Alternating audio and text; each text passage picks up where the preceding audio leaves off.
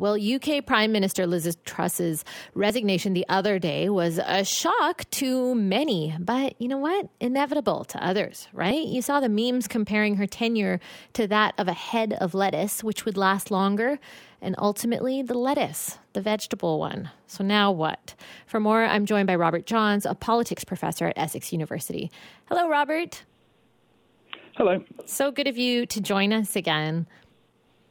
Robert, no problem, pleasure. Not sure if you heard our tape earlier. Maybe you've already heard it just from BBC there, of the Conservative MP Sir Charles Walker sounding off on how livid he was with Truss. Did you hear that whole bit? Yeah, I've heard him on that theme quite a few times. Yes. He's maintaining the anger. Yes. Now, he's so angry. He's with just the whole mess that the country finds itself in. What did Liz Truss do in her month and a half to tick everyone off the way she did? Well, the first couple of weeks of her reign was completely overshadowed by the death of the Queen. As soon as the dust settled after that, she had what was commonly referred to as a mini budget, i.e. a set of announcements on taxes and spending that sent the markets into free fall.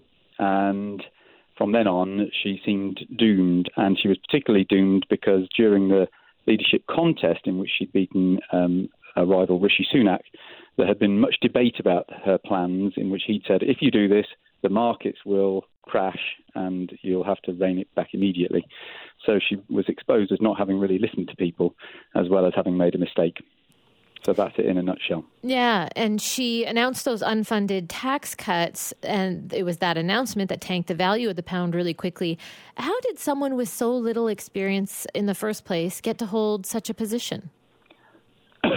Well, she was not that inexperienced in terms of she'd been in the cabinet for a long time in a range of roles. She hadn't had a lot of senior positions until she was foreign secretary in the run-up to her being prime minister.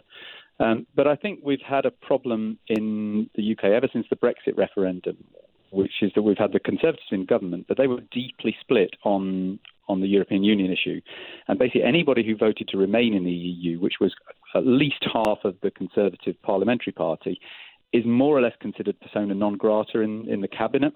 So the pool of talent is halved in size. And they've kind of tried quite a few people, and they're dipping ever deeper into that pool. And because they're so deeply personally divided as well, Liz Truss was elected because she wasn't Rishi Sunak and because she was the one who was seen as having been loyal to Boris Johnson, who remains more popular than her. So a lot of people who voted for her will have known deep down that she probably wasn't the most talented candidate, but they went ahead anyway. And as ye sow, so shall ye reap. Just because she seemed like she was the better choice between those others? Well, she represented, everybody likes tax cuts. It's just that nobody really likes to think about how they can be funded. Sure. So she was speaking, the way that the system works is that you get down to the final two candidates via the MPs, but then it goes to the party members, and party members in the country tend to be to the kind of ideological outside or extreme of the party as a whole. So that they lapped it up. But again, as I say, it became a very personal thing about whether you'd been loyal to Boris Johnson or not, and she was perceived as the loyalist, and that was a huge advantage in her favour.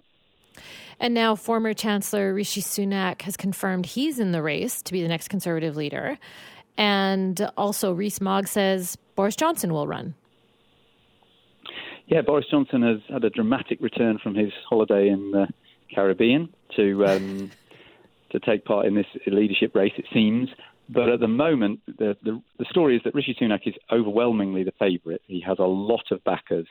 And I think Boris Johnson is in the background assessing whether he has enough backers to make it worth publicly standing. The reason I think he's hesitated before announcing officially that he will stand is because he's not sure whether he's even got a chance of winning. And I personally suspect that he hasn't. And so I think there may well soon be some announcement along the lines of Boris thinking, actually, Rishi Sunak will be an excellent man for the job, and I would be delighted to serve in his cabinet, etc., etc. Yeah. I think there's a fair bit of smart money on Sunak now. Okay. Also, let's talk about Liz Truss having been only in number 10 for 45 days, and yet she's apparently eligible for the Public Duty Costs Allowance, the PDCA. So this means she could get up to what would be in Canada, $177,000 annually. But the Labour Party has said she shouldn't receive it. What is the status on her right to that allowance?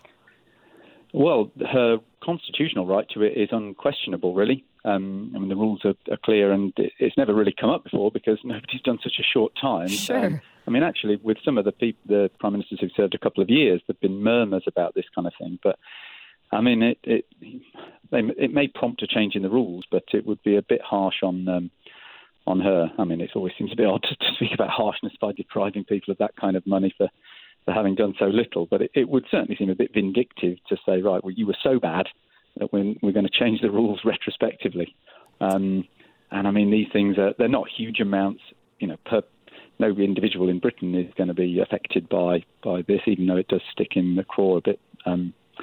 So I suspect she'll get her money, but what she won't get is credibility back in any time, I don't think. So I suspect if she could swap the money for a better reputation, a more restored reputation, and the chance to return, I think she would. But I don't think she has that choice. As a political scientist, do you think that perhaps they should look at that PDCA again and the eligibility of it, maybe changing rules going forward? If Liz Truss can be in power for 45 days, who's to say someone couldn't be in power for less time in the future?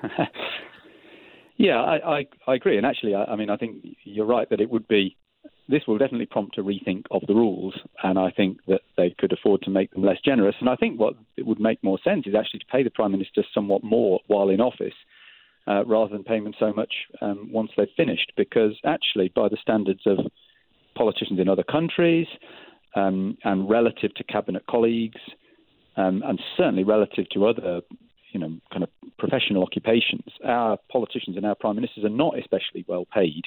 And people do talk about how maybe if we paid them a bit more, we would get more talented people wanting to go for it. I'm a bit sceptical about how automatic that would be. But yeah, I think it would be time to change the rules. I'm pretty sure that they show up to the gig for the power and prestige and not how much they're getting paid. Exactly. But yeah. I'm curious what you think about the effect overall of Liz Truss's resignation on the Conservative Party's reputation, because it seems hard to believe that after the failure of Brexit, the quick demise of NHS, National Health Services, Boris's ousting, the humiliating rise and fall of Truss, that anybody is going to vote Conservative again. So do you think maybe Labour can expect more support next general election as a result of all of this? Yeah, I think Labour are overwhelmingly likely to win the next general election, and I think the Conservatives will be reduced to one of their smallest representations ever. I don't think they will go, the comparison point we always use in the UK is, was it Kim Campbell, Conservatives who were reduced sure, to yes. 3 seats in the Canadian Parliament? Yes. I don't think there are enough areas in Britain that will always vote Conservative overall that they won't suffer a fate quite like that. But I think they could well be, by British standards, absolutely massacred. And that's exactly because their reputation is in tatters at the moment. They have what they've tended to have, the Conservatives, is a reputation for economic competence, even if they were not thought of as necessarily the most caring or compassionate lot. But their economic reputation has obviously been trashed.